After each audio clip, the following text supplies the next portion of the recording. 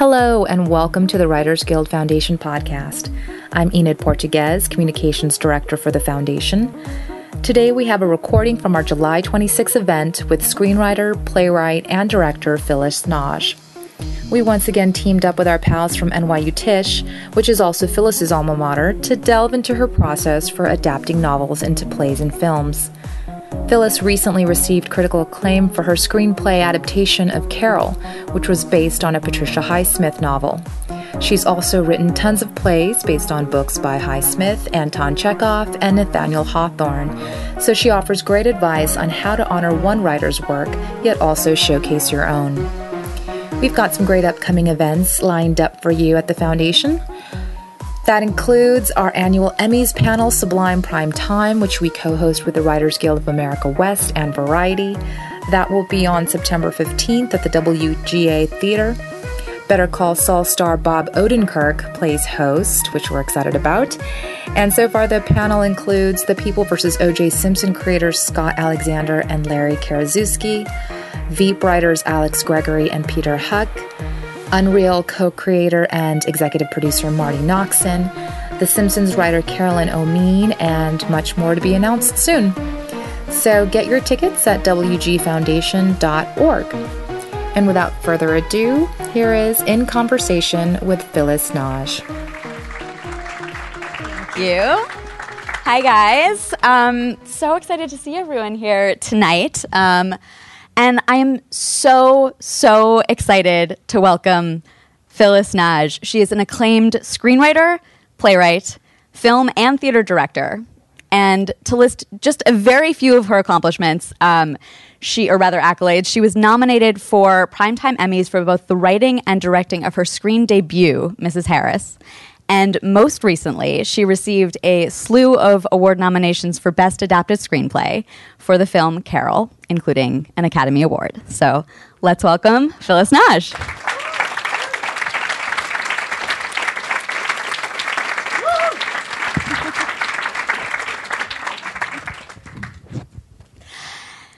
So, first of all, thank you so much for coming and for being here tonight. Since we do have an NYU contingent here in the audience tonight, I thought I would start by asking you a little bit about your time at NYU. Are there any particularly fond or not so fond memories you have, or any little story you want to share with us? Sure, if that's of interest. I didn't go to NYU Film School. I went to the dramatic writing program at Tisch. Reluctantly. I thought I was going to be a music major, and in fact, have a music minor, which I spent a whole lot more time devoting attention to. While I was there, it was the new department when I was there, and so anything went.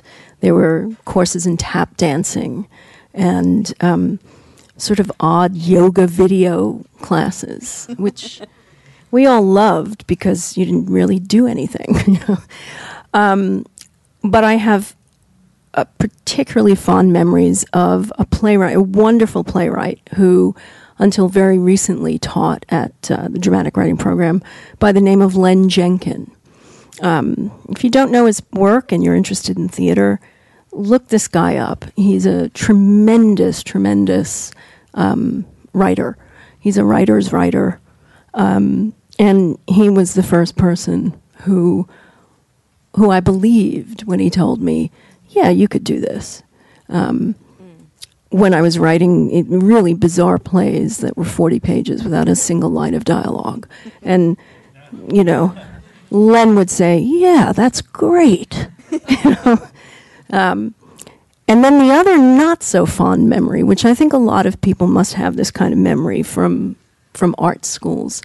There was another playwriting teacher who shall remain nameless, who took one look at my thesis play and said, "Oh dear, you will never, ever be a working writer." Yes. Recently had an email from her.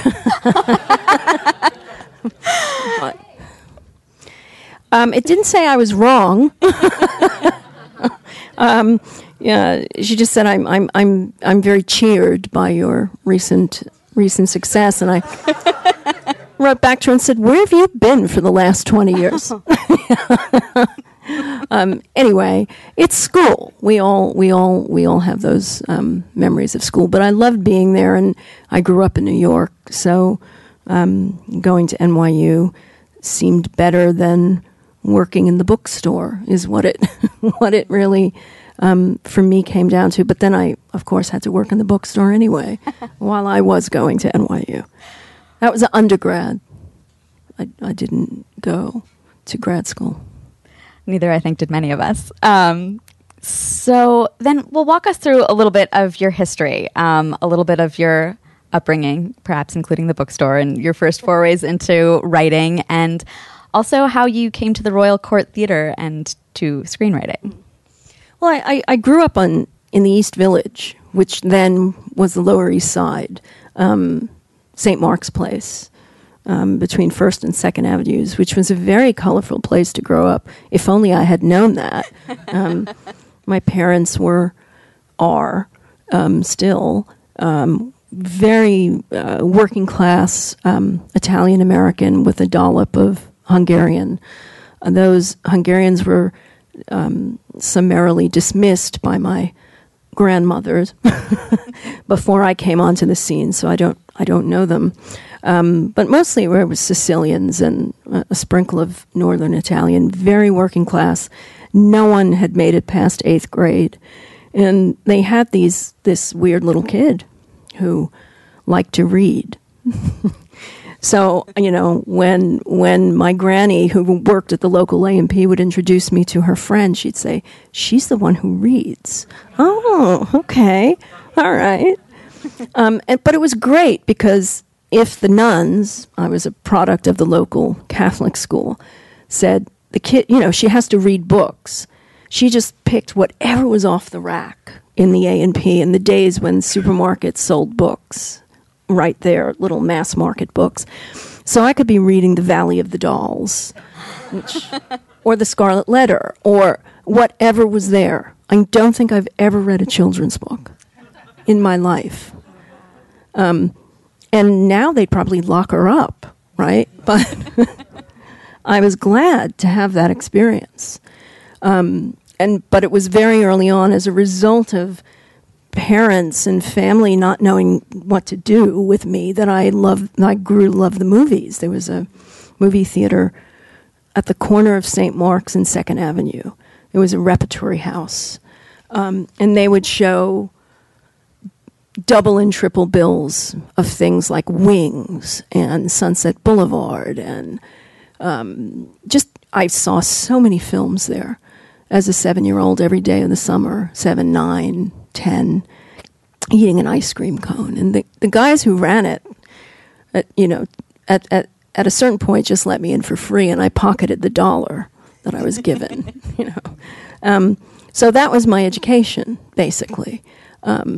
Reading books that were way, way inappropriate for me to be reading, and seeing films that were probably inappropriate for me to be seeing, until I got to college, which was different. But when I was a kid, I thought I would be either a lawyer. I liked to perform. I knew I wasn't going to be an actor. I was always sensible enough to know that's just, no. I'm not that much of a masochist or an exhibitionist, but I knew that I liked something to do with performing. So I played violin, piano. I thought I would be a priest. I didn't know, I couldn't be a Roman Catholic priest. You still can't, can you? A lawyer. I wanted to be a trial attorney until I figured out that I didn't think I could actually stop myself from asking my clients if they were guilty. It's just, it didn't matter to me. So drifting into school. I was a smart kid, and the teachers always said, no, you have to go here, and you have to go to college, and you have to do this. But I didn't want to. I just wanted to be out and just be among people, which I guess is what writers do and directors do, though I wasn't writing at all. And then when I was a late teen, I started writing poetry. It's god-awful stuff. They were very long narrative poems that were influenced by things like The Wasteland or, like, well, I'm not T.S. Eliot. And these sort of gothic narratives actually got me into NYU. Those were in the days when you could submit anything, any piece of writing. So I think I submitted 4 pages of this terrible poetry. And Jackie Park, who used to be the chairman of the dramatic writing program, just said, yeah, come on, and we'll give you a scholarship. And I think you should write plays. So I did. And again, I did not take it seriously at all for a very long time. I got out of college. I worked jobs always.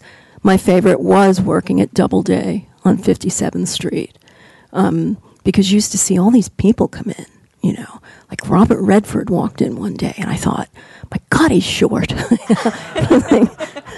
Nice-looking fella, but very short. And it was open until midnight, and I loved that shift. I loved the 4 to midnight shift because the strangest people would come in. Who was buying books at that hour? Very strange people. Strange people and famous people, who would wander in at like 11:45. And the manager would say, oh, we've got to shut the shop now because so-and-so is here. And we don't go being young and it's like, who? Like Francois Truffaut could walk in and everyone in the shop would go, who's that? Anyway, it was that kind of place.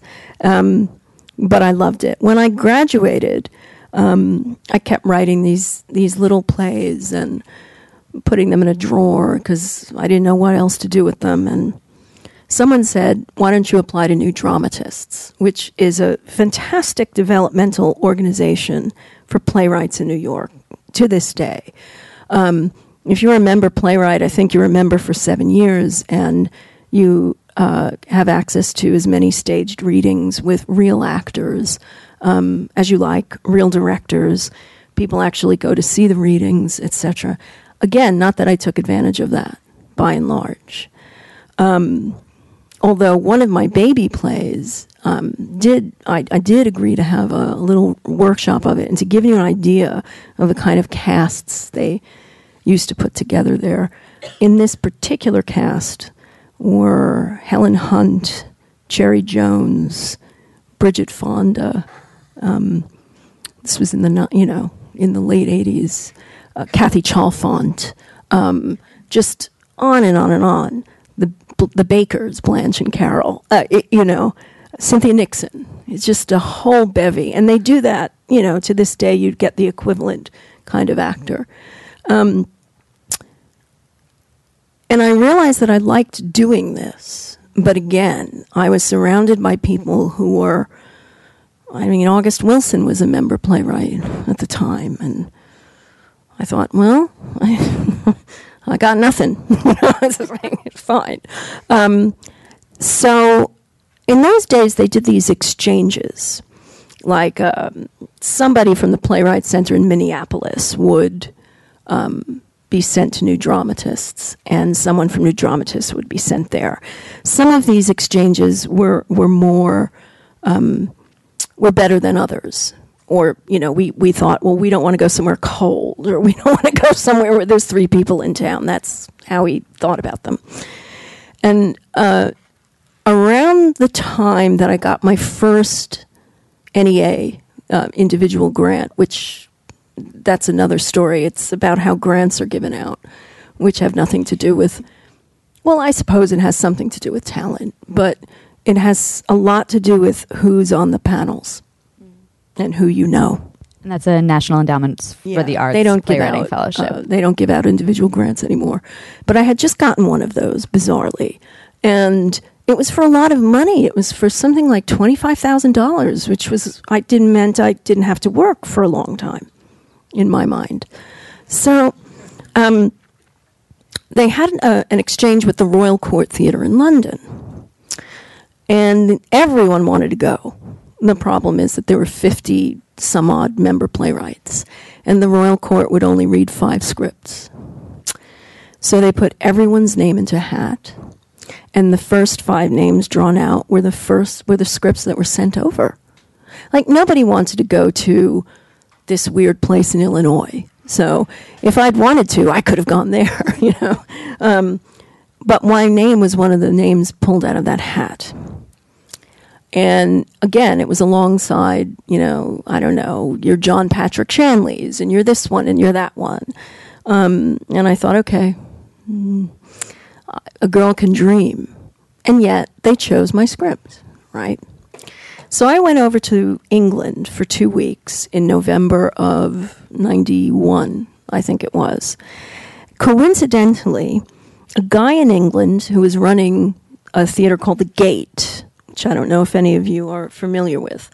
A young guy named Stephen Daldry was running The Gate, and he had read this other play of mine and heard I was going to the Royal Court, and he said, come to The Gate. I want to talk to you about this other play. And I did. And it was the day that he was given the artistic directorship of the Royal Court. And I was sitting in his office when he got the call. So I was having this reading at the court, which I was there. You realize, you're crushed and devastated to realize that the artistic director at the time, Max Stafford Clark, lovely guy, legend, he hated my play. I wasn't there because Max liked it. I was there because the literary manager liked it, because the other people on the reading staff were passionate about it. Max's opinion was that no one would be interested in it if there weren't lesbians in it. So, fine. He later changed his mind. But Stephen was there, and I had the best time of 2 weeks. I thought, okay, now this I could get into. It's a bunch of people seriously sitting around working on a text, not doing exercises, not doing, you know, what did you eat last week exercises. And this seemed like real work to me. And I loved it. And Stephen at one point said, why don't you just move here? And as only someone who's really young and has no idea what that entails could think, I said, sure. I got a bunch of letters written, bunch of false letters, you know, from Stephen, and don't put that in the tape. They'll revoke my British citizenship now. The guy who was the literary manager of the National Theatre, all of these people said, oh, yes, she's fabulous, and she's making a living as a writer, because I was applying under a writer's visa, which I don't think they even have anymore. It was an odd visa where they let playwrights and poets apply, but not prose writers and screenwriters. It seemed very random. Anyway, it was fine for me. Within 6 weeks, I was in the UK for good. Unable to make a living any other way but through writing. Not legally anyway. Wow. So that's how I got there. That's amazing. I guess to stay on the Royal Court for just a moment, you were bringing plays that you had written in America that were about places and people in America. What was that like, bringing those to life in London? It was thrilling. I mean, there's a style of acting that British actors espouse that really suits my work, and it's a combination of focus on building a character without reference to anything that happens outside of the text. and an ability to be actors as well as performers. There's a distinction that the only comparison I can draw is if you look at the work of Bob Fosse, even the film work of Bob Fosse, that is true of every great performance in his work. They are great actors and they are great performers when they really click. There's an awareness of what's being commented on or acted from, say, Roy Scheider in All That Jazz. That would not have been there had, say, I don't know, Dustin Hoffman done it. It's different. You can see the difference in Lenny, how Hoffman struggles with the presentational aspects of that. But Susan Tyrrell does not, as Honey Bruce. And that's exactly what my work requires. That's why Kate Blanchett is so really stunning in Carol, because she is that kind of actor. And so is Rooney Mara, though it doesn't appear that she is, but I think she is. So I loved it, and I thought I'd never leave. So it's not on my list, but then what did bring you back? Making movies here, Mrs. Harris, and then what happened in the wake of it. And it just seemed I was going back and forth, and I just thought, this is crazy. I've got to be here if I want to pursue this career here. Well, I want to get into the meat of your career with film projects as well, but I want to just touch on early on when you were a fact checker for New York Magazine. Magazine. New York Times Magazine, and it even says that here. And that's when you met Patricia Highsmith, the novelist who wrote Carol. So I was just wondering if you could tell us a little bit about your friendship with Highsmith. Well, when I met her, I knew her for exactly the last decade of her life. So she was about 63, 64. And her reputation preceded her. I was warned. I mean, the reason I met her was because the editors wanted a mystery writer to do a walking tour of a cemetery in Brooklyn, Greenwood Cemetery, where a lot of gangsters and other people of interest are buried. And they wanted Ruth Rendell, the great recently deceased writer, and she wasn't available. So they were thinking about it and said, "Oh, who else could we get?" And I said, "Well, what about Patricia Highsmith? Great idea." She happened to be in New York. Again, my life is full of coincidental meetings, right? She happened to be in New York promoting one of her last really good books, which was a book called Found in the Street. And she said yes. So as a punishment, or maybe a reward, they sent me with her. So I had to go pick this woman up at a really surprisingly grungy hotel. It's not grungy anymore.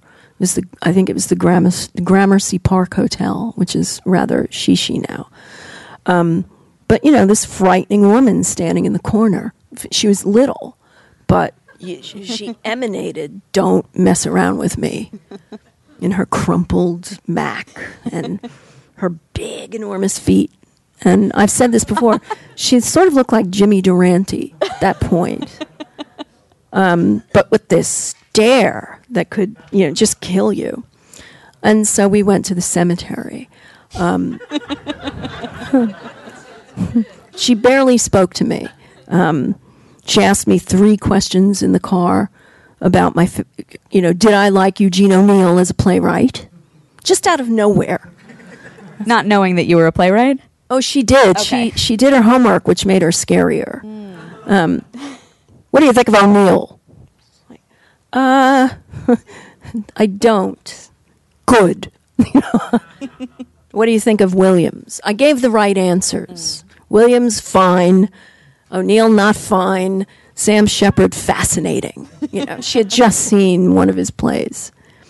And then we took this awful tour of the crematorium in Greenwood Cemetery.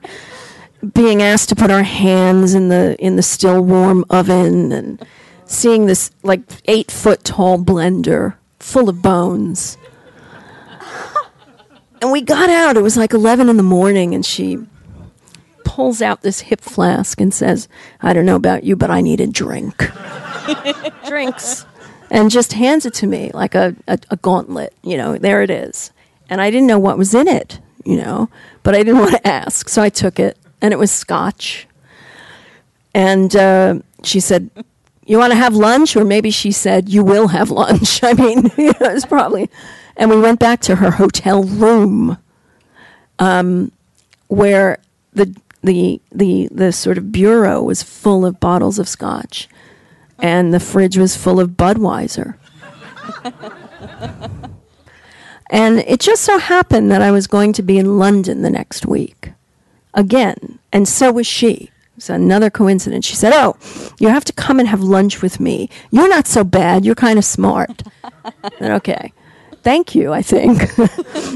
And she invited me to lunch in Maida Vale, which is a part of London, West London, verging on Northwest London, that is always the setting for like creepy, spinsterish ladies who harbor grudges and kill their own cats, kind of.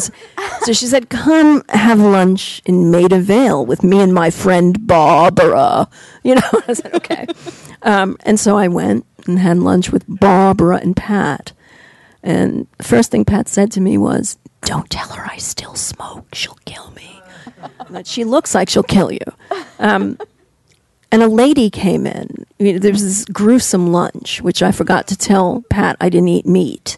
And so this like ham hock was thrown in my plate. I was like, this woman, this wonderful, vivacious, like, thank God this funny woman shows up, also named Pat, who carried a shoebox on her lap the whole time.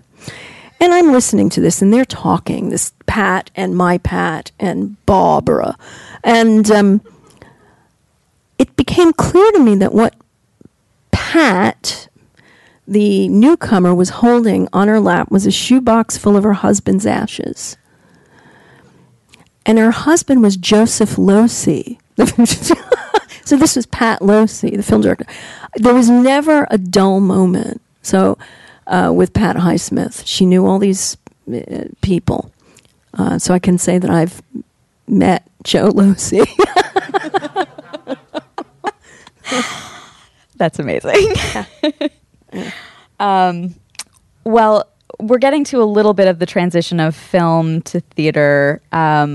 Did you always want to work in both mediums? Is there a medium that you prefer? What would you say have been some of the differences and challenges between them? Well, I always knew I wanted to work in film, but I wanted to be very careful about it. As the years have gone by, I felt more and more like this, that film, regardless of what's happening in any particular country, so divorce a sort of Hollywood formulaic model from American film. Film is more important to me. It always has been. Theater is easy for me, and it is a lot more conservative than I think people believe it to be at root. Less so in the UK, but it is entirely true in the continent. Even though the rise of auteur theater over there, you would think that that's not the case, but it is entirely the case. And here, the theater to me has always been a place where, you're either seeing the work of topical playwrights, the sort of thing that you once would have seen on an ABC after-school special. And I'm not quite sure I mean that as an insult, but there is an issue-based component to a lot of theater that makes it commercially, that just bores me. I'm not interested. And I'm not interested in musicals. That's what we do well, I guess, except if it's Gypsy or couple of others. I'm talking the old stuff, right? Film meant something to me, but I also knew what film was and wasn't for writers. And so I wanted to be smart about it. And once my plays started becoming very successful, I was asked almost instantly by British independent film, which thank God for them, and the One Studio, which was and still is Film 4, although Studio Canal actually now finances and makes a lot of British film. I made a deal with myself that I have stuck to this day, which is if I'm being hired to write something, I will only write adaptations of books books that I love or that I find a challenge in some way, or the book that people say, oh, that's impossible. That's for me. Usually of literary quality, but not always. And any original screenplay that I have written is just for me.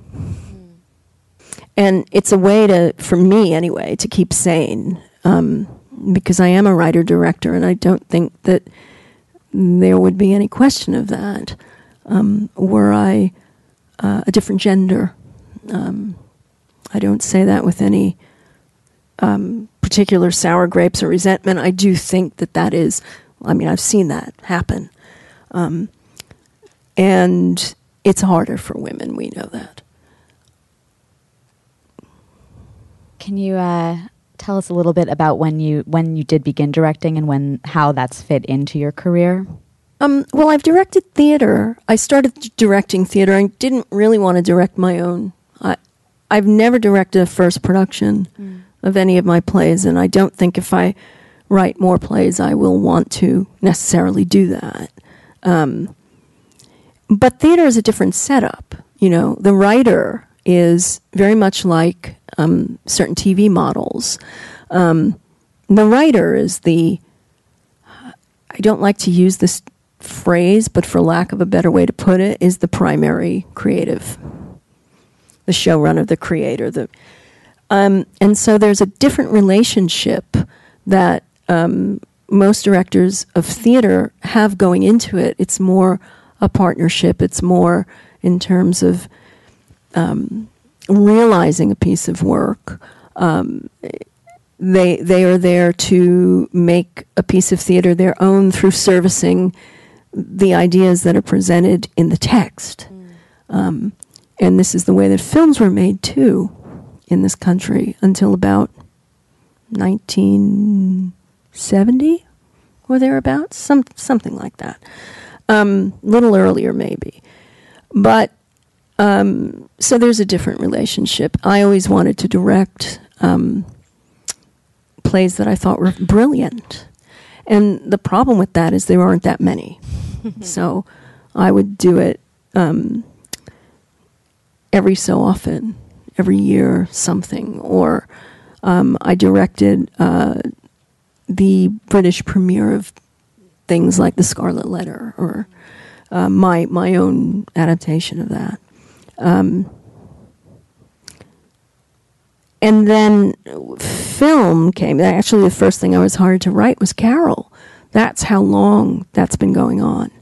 And the only reason that I was able to persevere with that through 18 years from being hired to it getting to the screen was that it was commissioned and shepherded into life under a very different model than we have. So Carol always had the support of the biggest studio in England, but this was a studio with a budget of $10 million, for everything, or 10 million pounds, which at the time was probably about $20 million. And this covered development, and sometimes they would finance, like Lynn Ramsey's first movie, Ratcatcher, which must have cost, £1 million or £2 million.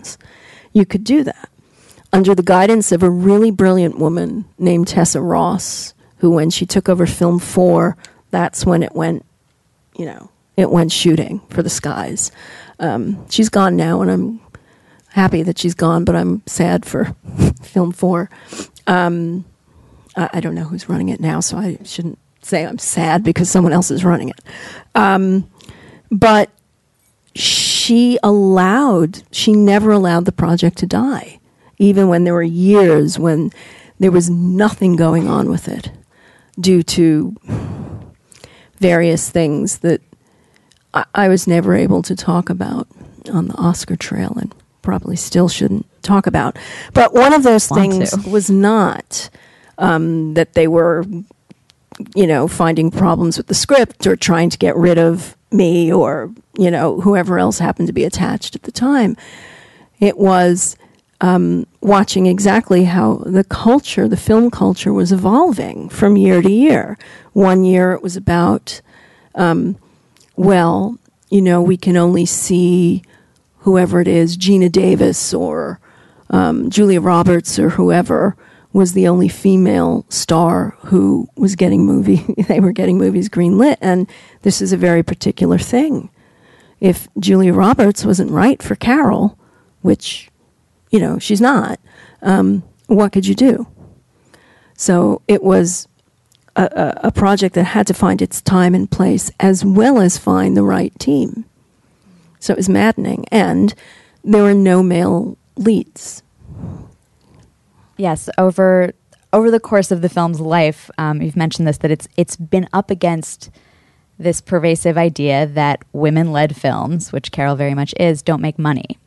And that this was even more than it being a lesbian film, or lesbian love story, rather, that this has been the challenge. So do you feel like this attitude, has stayed constant? Have you seen sort of the proliferations of it change, the way that it's stated? And have you seen a difference now that Carol has come out in terms of future work of yours? Of mine? Well, I don't think I've seen a change in the way these projects are. And we're talking about dramas, basically, adult dramas.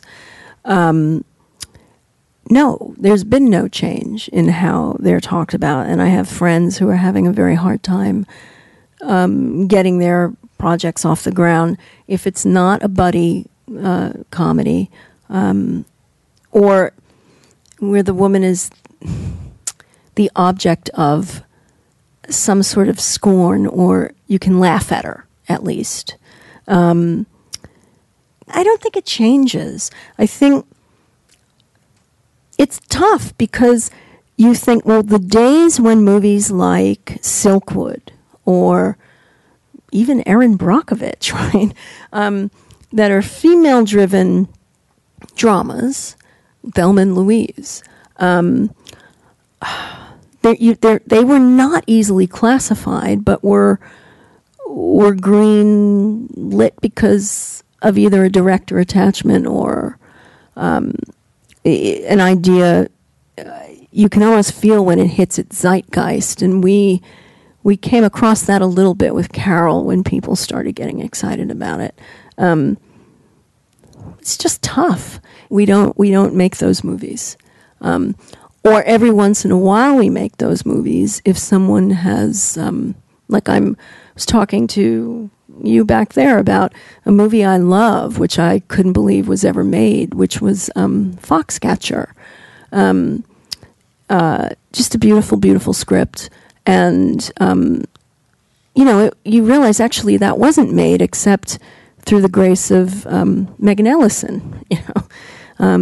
We have now these uber benefactors of sorts wandering around bestowing money, and everyone, I suppose, has to fight for that little thing, right? So it hasn't gotten better. It may have gotten a little bit worse. I don't know. It always seems the same to me. And if I sometimes go into the archives of Variety or even the New York Times, these stories are the same in 1972, and they're the same now. And I'm not sure what that. I'm not sure what that means. So don't ask me what that means. Well, then to talk a little bit about the process of Carol, 5 different directors were attached throughout the 18-year journey to the screen, the last one being Todd Haynes. So can you tell us a little bit about the different directors and what their attachments actually meant for your work? Right.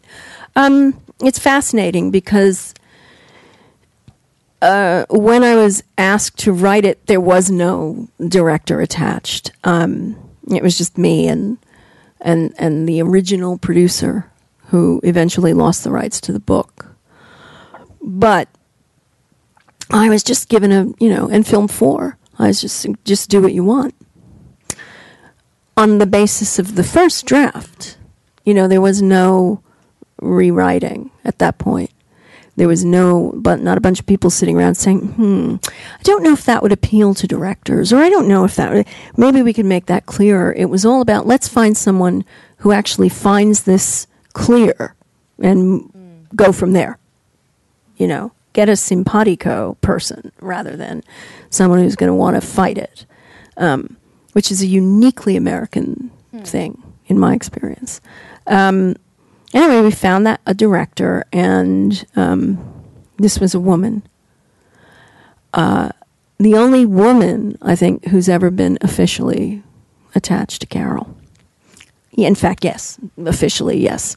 Was that in the interest of getting it produced, do you think, or just No, I think it was someone who, this is the way it is. It has someone who had just made a film recently that was very well liked, that made a little bit of money, and she was gay. And so the producer said, oh, let's go for her. That's fine. That's what happens. She was young. She was, eager. And we talked about, she came from the theater too. And I'd known her from the theater. And she talked about things dramaturgically in a way that made some sense, but I wanted to go further than she did. And again, I was given my head. Now, we went ahead, we did that rewrite, and then this director because it was taking long, it was taking 18 months, right, at that point, to get any, a financial attachment. We had some money from Film 4. She left and took a TV job. And she's remained in TV ever since, actually, which also happens to women. But that's another thing. Anyway, then we had a guy who I loved, who made a film that I love about Francis Bacon, called Love is the Devil, John Maybury. And it was Daniel Craig's first film role as the rent boy who takes up with Bacon. Anyway, I loved John, and we had a great time, and mostly we drank in the Colony Club, which was still open, and where Bacon had gone, and, and then he left. Kate had read the script when John Crowley was on board, and she said yes immediately. And at that time, I think they attached, they had asked Rooney, and Rooney had come off of Girl with the Dragon Tattoo, and it was like, no, I can't do this. I'm done. I'm toast. And so they got Mia Wasikowska, who sort of looks like Kate, doesn't she? Anyway, lovely actress. And that's what we thought it was going to be until 18 months went by, and I thought we were going to lose Kate. And I thought, because who can wait? She was very in demand, wasn't she? And then Christine and Liz, who were very old friends, were talking one day, and they describe it as the light bulb moment. Todd had been scheduled to make something else. I guess something he wrote, and it fell apart like that, as things do. And Liz was on the phone with her the day it happened, and Liz said, I I just lost another director. And Christine said, well, Todd's movie just went bust. And I went, oh. Do you think maybe? Well, it isn't his right. He's never done anything. He hasn't written. And they basically said, well, it's worth a try. What else are we going to do? And within 48 hours, he was on. I mean, it helped that Kate, obviously they'd worked together. Kate was very enthusiastic. She wasn't going to leave because, she loved Todd. There was no question that if we could get the money together quickly. And Todd and I had an initial conversation because not that anyone would have listened to me, but I technically had director approval. So I was like, it was clear to me that this was a person who understood profoundly what was at the root of this narrative, this particular one. He was not concerned with the plot. He was not concerned with, any of the minutia that a lot of my conversations with other directors, not just on this, but on many projects, it's like, you're not seeing the forest with the trees, We were fine. We shared a similar view of things like restraint and subtlety, and so I knew it would be fine no matter what came. So that's the story of that. Wow. Well, then to take us back sort of generally, can you tell us a little bit about your writing process overall, and also how it differs when you're working on original material versus on an adaptation, or on theater versus film? I don't think it's ever been any different for any of these things. Part of the reason is that I never studied screenplay writing. I read a lot of screenplays, but I didn't go, and I watched a lot of films, which of course is the best way to learn. But a lot of films from the 30s and 40s and 50s. And you understood that there was once a world in which there was a code, and there was a cinematic code in the way that people behaved, in the way that they spoke, in the very dialogue, the fabric of these things. That was interesting to me. It was theatrical in the very best sense of the word. It wasn't a dull reflection of, the life I see somebody living down the hall from me. I have no interest in having life in that way replicated. So I'm more like of the opinion that the Greeks were like, you illuminate in some way, you elevate, and even in the most awful circumstances, art lifts up that which we can't see deserves lifting up. Never written an outline. I've never done a treatment.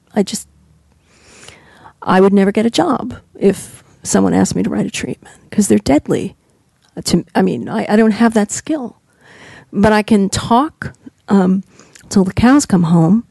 Not necessarily pitch, that's different. But because, remember, for hire, I only do adaptations, so I have a great advantage in that there is a book. I can talk about the book. I can talk about exactly what I would do with the book, and what you rip out, and what you preserve, and why that's important. So, my process then is, and it's the same for original stuff, which is mostly inspired by like weird little stories I'll read, like little AP stories. And there's an image in one of these things that I carry around with me for years, and then suddenly there's a script. I don't know how that happens, but it starts from an image. When I'm working on something, say I have 16 weeks or 12 weeks or whatever it is to deliver something, I will sit down, and for the first 14 or 13 weeks, I will watch baseball, I will watch movies, I will read the book over and over, make notes, just scrawling notes that make me look like something out of a David Fincher movie. And then I put the notes away and never look at them again. And then there's a moment, there's like the internal alarm clock that says, okay, you have to start now. And I do. And I go from beginning to end. I can't start unless I know what the opening image is and what the closing image is. This provides instant structure, actually. And try it sometime if you don't believe me. If you know that the opening image of your piece of work is the Eiffel Tower just standing somewhere, and the closing image of it is that the tip of it is falling off, you can almost instantly create a story. Almost. As long as you know that, your title. I think titles are incredibly important. I get very nervous every time I see something announced, like untitled so-and-so spec. Like, if it's a spec, it should have a title, right? That's, I write from beginning to end. I do not go back and I don't cut and paste. I'm not one of those people.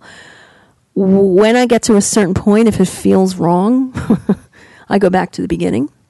And every page is altered if I make a change midway through something. And I get through drafts like that in a couple of weeks. So it's a couple of weeks of intense writing with a lot of noise really in the background. TV, the political conventions are great right now as I'm working. I do write to baseball games a lot because of the applause. It's... It's pretty constant, right? You know, it's like, great. Just keep. It's something you'll never get at any other point in your life. Rewriting, though, this is a very different process. I can only write at home, wherever my home is, first drafts. I cannot write first drafts anywhere else, ever. I've tried. I think, well, wouldn't it be nice to go away and write this? And I get there and I'm like, this isn't going to work. It's not my safe space. But rewriting I can do anywhere, at all, and have a lot. It's just a very different skill. And whether you're rewriting for someone else, a producer, a studio, or yourself, that's different again. And I'm much harsher on myself than any studio or producer has ever been.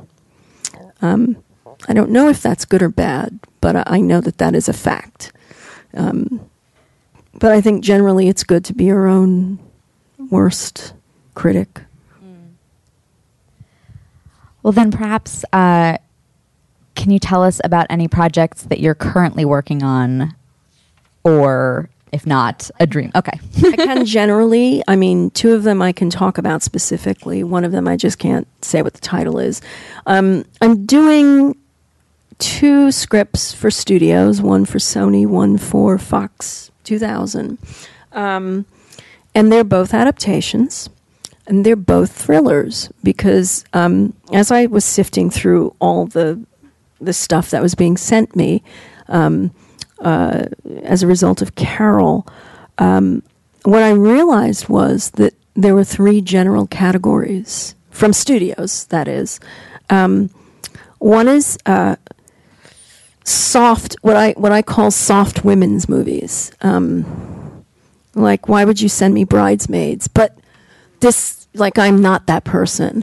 Or movies about mothers and their children, and I would say, in all seriousness, well, does she kill the child? Because I'm your girl, but no. This sort of thing. So the women's movies, which I basically said, listen, I would rather write a movie about like 10 men in a Russian submarine.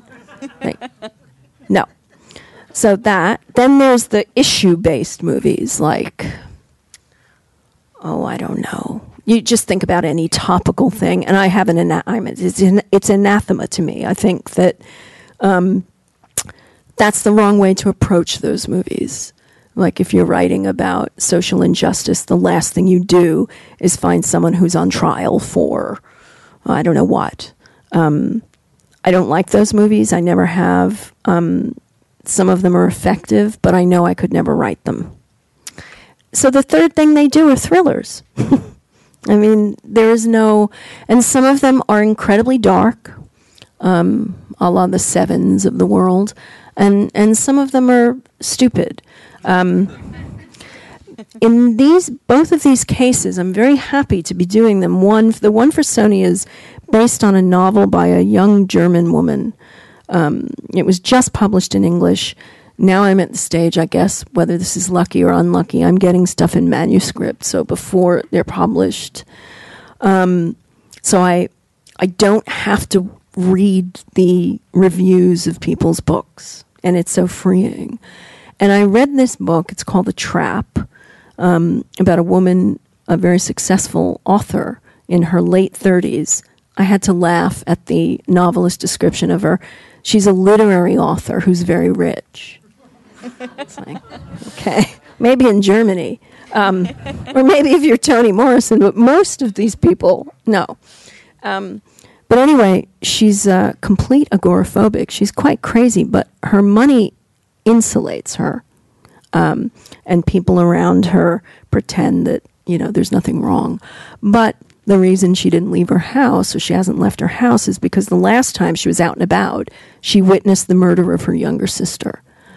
And so there's a psychological fear, obviously, and a deep connection to certain events that I'll keep hidden. But basically the motor of this is that one day on TV she sees this guy who's like, it'd be like you seeing, I don't know, Brian Williams or someone, and saying, that's the guy who killed my sister. Well, who's going to believe her? Anyway, she has to devise a trap for him to walk into.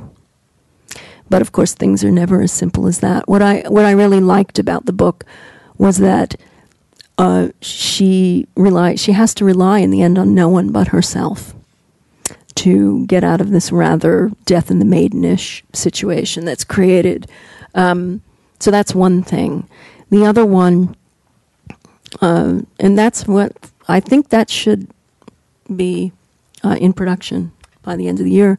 Very exciting. The other one I'm very excited about. It's a tough thing. It's not an adaptation of one book, but it's based on a series of books, thriller mysteries that have been around, that they've never quite been able to get made. And so I feel like I've been given this chance to, and I'm hell-bent on making sure that this particular thing works. Again, centered on a central female character with another strong female character who's gay. And so that helps.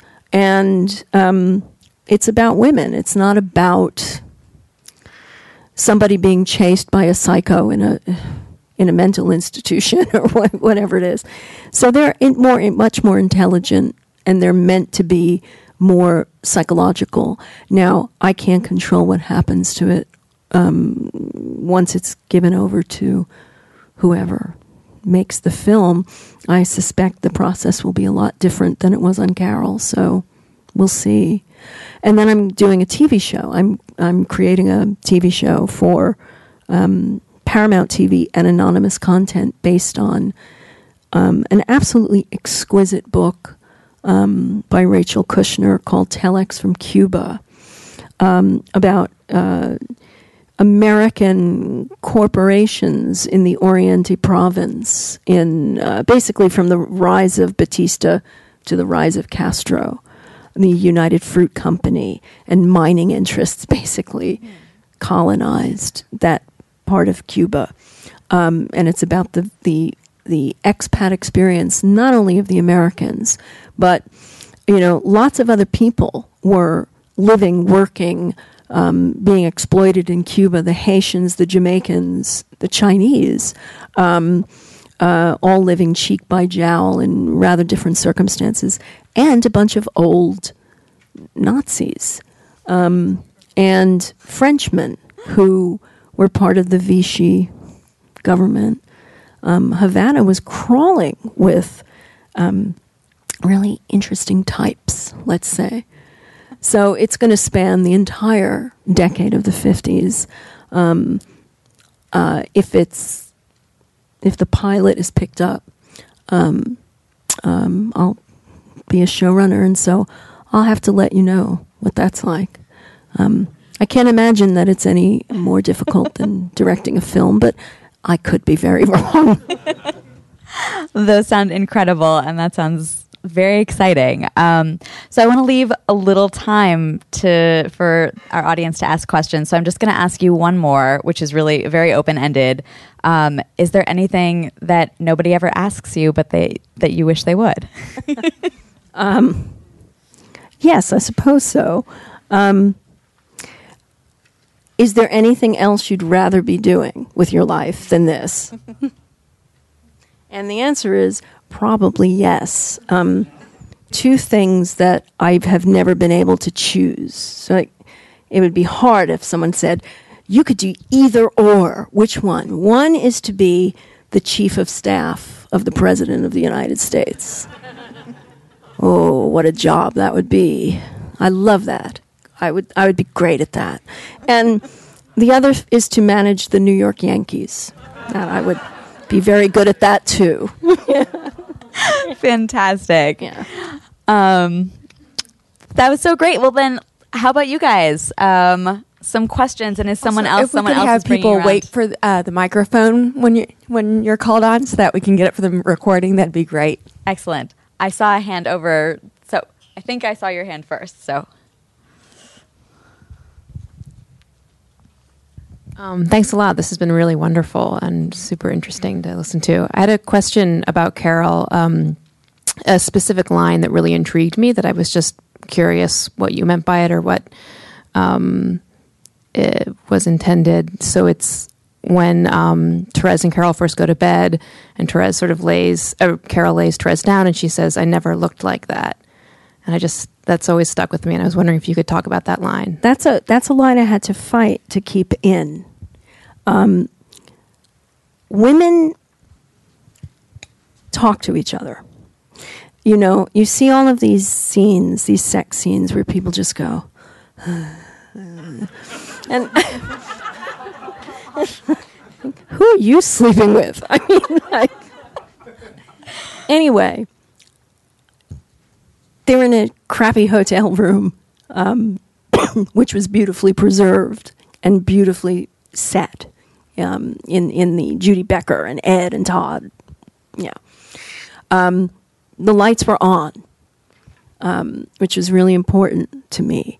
And in the midst of this very difficult time, in this awful place with the green walls and the hideous cheap bedspread, I think Therese is probably the most beautiful thing she's ever seen. And Carol means it when she says, "I never had a body. I never had a body like that. I never had boobs like that. I never, whatever."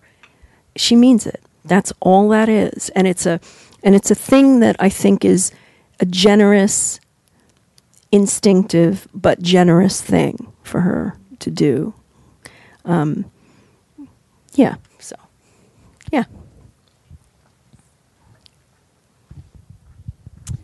I've been a Patricia Highsmith fan for a long time and love The Price of Salt, and so I was really happy to see Carol and enjoyed it. And a little while ago, you mentioned knowing what to keep and what to throw out. I wonder if you could talk a little bit more about that and doing an adaptation. Yeah. I think this is something, for me, the key to adaptation is there are two things that I always have to keep at the back of my mind when I'm working from source material. What is the tone of the source, which is usually the thing that attracts me to something? The quality of the writing yes, in a certain sort of piece of work. But when I'm reading a thriller that's meant to be read at the beach, the line-by-line writing is not what... It's something about the tone of something. If it's a little off, it's a little funny, it's whatever it is, you must preserve that. To me, that's the reason to just do the book, to adapt a book rather than do your own thing. It's the tone and the intention of the original author. But beyond that, a book and a film are such a different medium. They temporally, majorly, that's the major concern. The temporal concerns are so very different.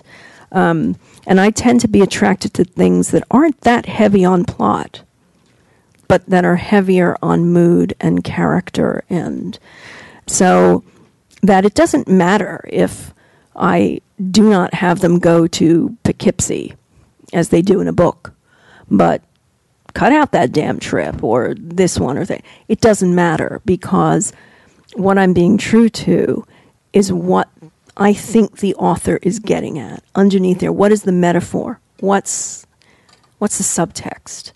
If a book has zero subtext, and there are a lot of them out there, I am unlikely to be interested enough. So tone and intention for me. Yeah. Just wait for the microphone. Oh, thank you. I'm also a New Yorker who went to NYU, so I very much understand the this masterpiece, Carol, Mr. Ripley, and Strangers on a Train, are so very different. And I was wondering if you could kind of comment on how that influenced you. You mean the books or the films that were subsequently made? Oh, okay. It's interesting. I love Strangers on a Train, the book and the film, but the film completely betrays the intention of Patricia Highsmith. I made the mistake once of saying to her that I really loved Strangers on a Train, and she almost never talked to me again. They trade murders in the book. They do not in the film, and that seems pretty major to me. Still, it's a great film, but it's not because of the script, I don't think, in that case. Ripley, it's funny to me. I don't know what she would have made of it. She was dead by the time it came out. Personally, for me, I mean, it's fine, it's lovely, it's all those things, but Tom Ripley, in my opinion, would rather slit his own throat than admit that he was homosexual. It forms the basis of his psychopathology.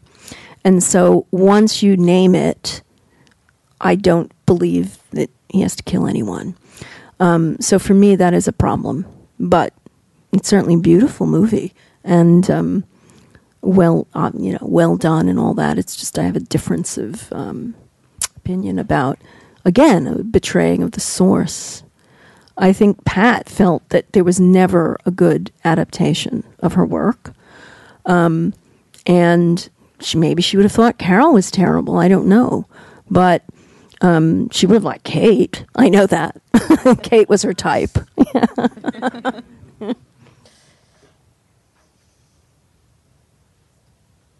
Since The Price of Salt was such a small book and you had to really build up the personality of Carol, and what was your process of getting into her psyche, of figuring out who she should be in the film?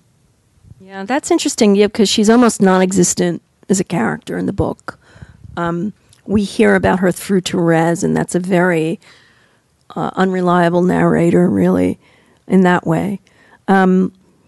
Honestly, as I was rooting around for Carol, I'd known Pat, and I'd known some of the women that she had been obsessed with. The Price of Salt is a Pat Highsmith novel. There is an undercurrent of obsession, paranoia. All of that's going on in there, as well as all the other stuff. And I had, when I was starting to write, I watched Rear Window again, and I thought, that is Carol. Grace Kelly in Rear Window is Carol. And so once I had that in my mind, it was easy to write Carol. I wrote it as if Grace Kelly were walking across the page in that movie, in those clothes. And what's weird is how close that actually, that writer's private vision came in the end. Yeah.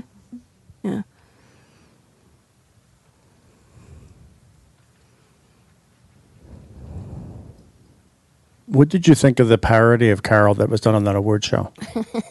I loved it. I was there.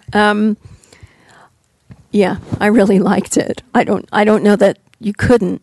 I was a lot happier with that than I was with the parody of Room, which I thought was like really going after it.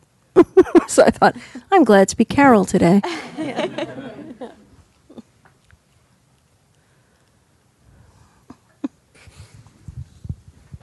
Thanks.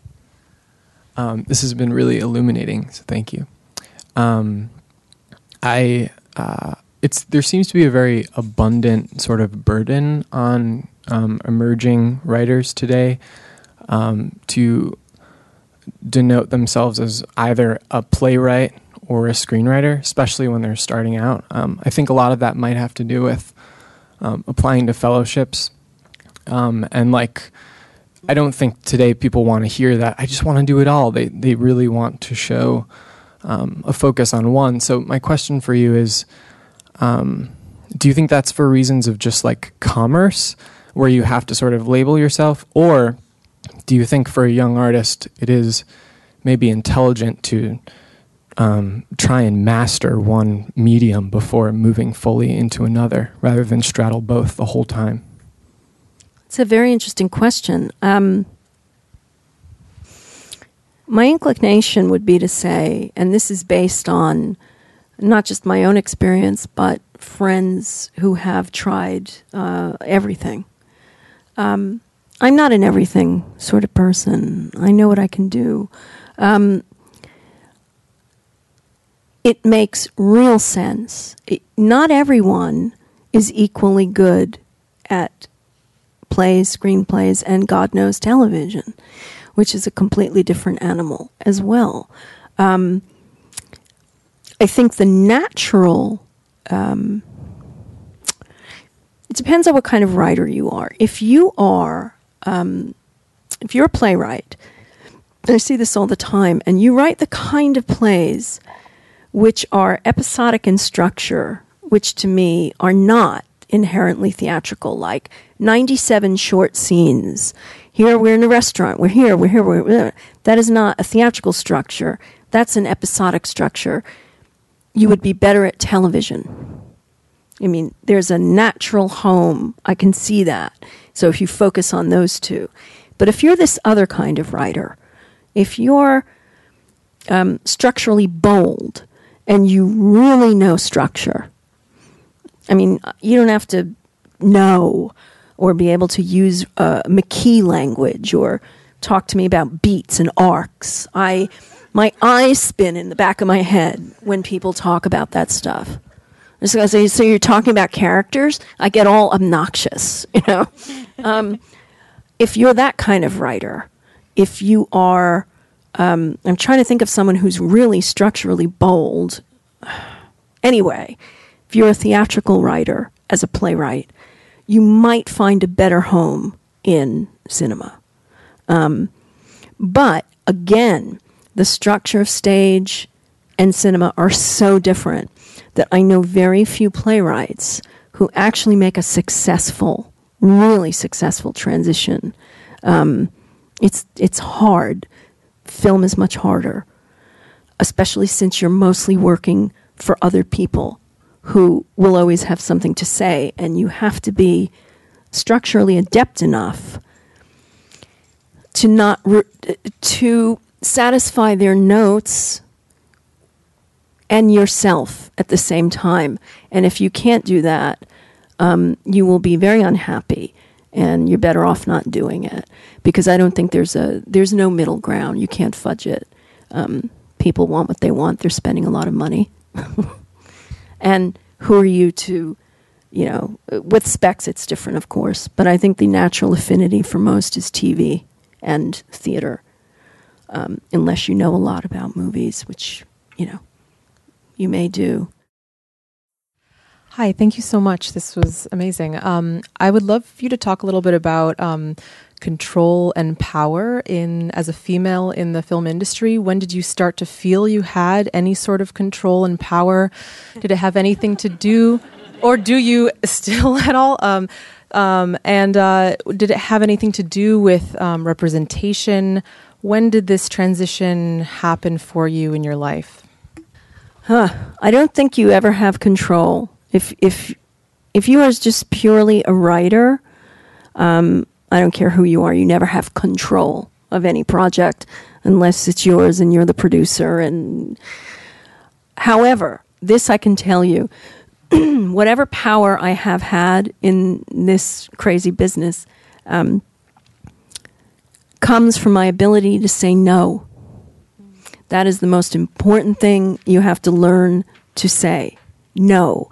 And it's not no to changes or notes. It's not what I'm talking about. That's silly. There is no such thing as a sacred script. Again, especially when you're being paid to write it, that's a transaction. You have to understand it. And your hope is that you get better at picking your producers, who will fight for you. And if people at studios like you, all the better, because then you'll be trusted more.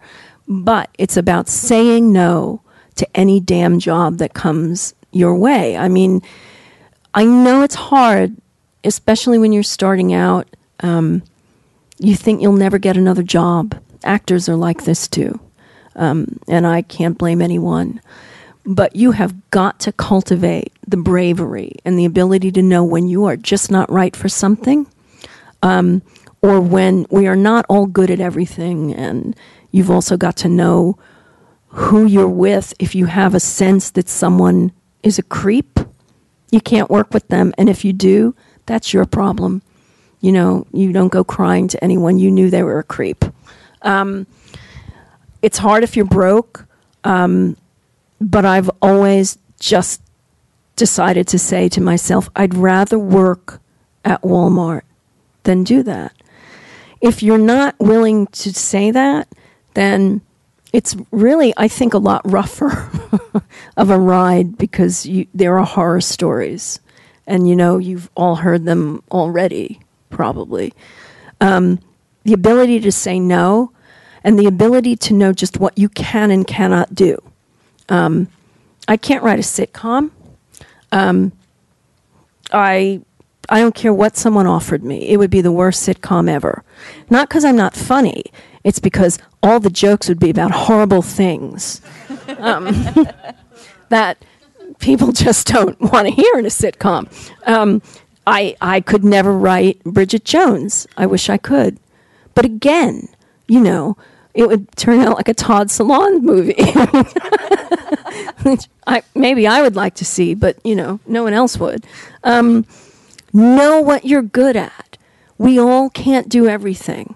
Your power, though, only comes from never going back on your fundamental things. For me, it's been this way since 1995 or 97, when I started writing films. Adaptations only. For someone else to direct. I don't write outlines. I don't write treatments. Sorry. If you don't want to hire me because of that, that's fine. I don't care, no matter how much I think I'd be good at it. The minute you go back on that, it's like once, under extreme duress, I agreed to write. It wasn't even an outline. It was like some stupid narrative document.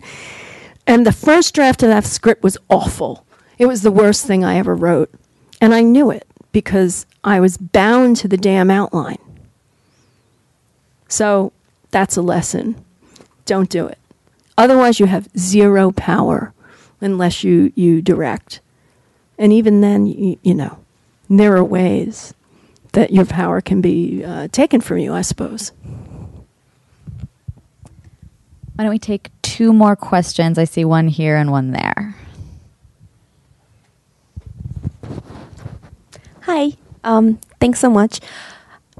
You mentioned how this era really lacks quality scripts. I mean, latest films, you can hardly find them. Can you tell me names of some writers that you admire from this era, including maybe particular scripts or screenplays? Okay. Thank you. From the 70s, let's say, the script for The Conversation is very, very good, extremely good. The script for Midnight Cowboy, going back a little further, is very, very good. Actually, the script for The Godfather is very good. They took it from a really horrible book. And this is a good lesson in how to make a silk purse out of a sow's ear. It's really good. But going back, the people I love, really love, Billy Wilder and his gang of merry collaborators, chiefly I.A.L. Diamond, Brackett. The script for Sunset Boulevard is so exquisite that I'm still angry that it didn't win all the awards over the much more talky All About Eve, which is also a fine script. It's not Sunset Boulevard. The script for The Apartment is absolutely exquisite. You can't go wrong with any Billy Wilder script, but those 2 in particular, okay, great. All the work of Preston Sturges, all of it. We're going back now, but Sturges, as opposed to John Sturges, who wasn't bad, but that's not Preston Sturges. The work of Ernst Lubitsch, brilliant. Especially To Be or Not to Be, which is a perfect example of how to write a movie about a really serious topic. In this case, persecution and the Holocaust. It's a comedy. And it's heartbreaking. And it's beautiful. And actually, was it Mel Brooks who remade it? That's not bad.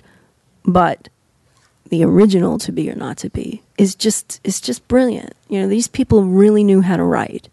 I'm trying to think of things that I know that you could get easily. Well, these are in translation, I guess, unless you read Polish and or French. But the scripts for the Three Colors trilogy, but particularly Three Colors Red, the last, is one of the greatest screenplays, I think, of the last, 30 years. It's just beautiful. And not at all overt. Love 'em or hate 'em, the scripts for the Michael Haneke films are often extremely good, including mostly The Piano Teacher, Amour. Just brilliant stuff. You can learn something from anything you watch. You just remember that. But these other things, which are like scripts from the past that you can find, and you can watch the movies because they're either streaming or whatever, you will learn more from watching those movies about subtext and metaphor and about how dialogue is used to... It's not just people talking to each other. It's creating character. It's advancing the image structure. It's hard to explain, but watch any of those things, and particularly if you're looking for one Sturges film, actually, I would say it's the Palm Beach Story. There's more famous ones, but that's the one that the writing is just like vicious. But it goes down like a chocolate shake. It's great.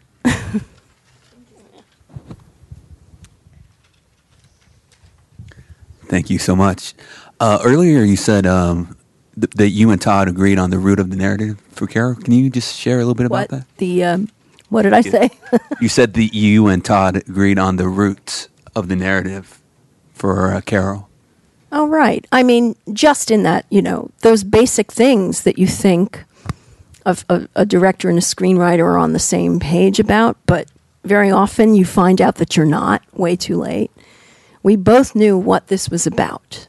And at its root,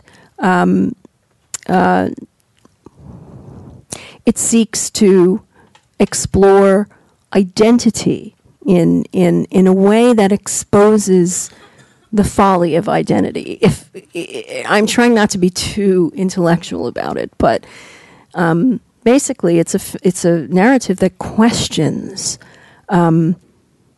a lot of what we take for granted about the nature of love, how it works between two people, or between love interests, between mother and child, between friends, family. That at its root is what's going on there. So he was one of the first to really, that I could have that conversation with in a way in which I felt like I wasn't being looked at like, what? What did you say? One more movie that you have to watch is Bamboozled. I don't remember the year, but early 2000s, something like that. Another great example of how to make a movie, a political movie, without... I won't even say anything about it. If you don't know it, just watch it. Yes, Spike Lee's movie with the Wayans guy and Jada Pinkett, and it's about a minstrel show that they put on television. That's all. I have a question. Do you have a favorite decade or years where the writing is really good for movies, old movies? That's so tough. I would say the period from, generally speaking, 1940 to 1960 is my favorite. And that includes all genres, because there are some great film noirs that are not thought to be, great films that are just so, like The Narrow Margin is a great little film. A tight script, takes place largely on a train, and features the most Marie Windsor, and all these great actors who weren't A-list movie stars, as we call them, but were like very fine character actors. That would be my favorite. Fantastic. Phyllis, thank you so much for speaking with us. And that's our evening.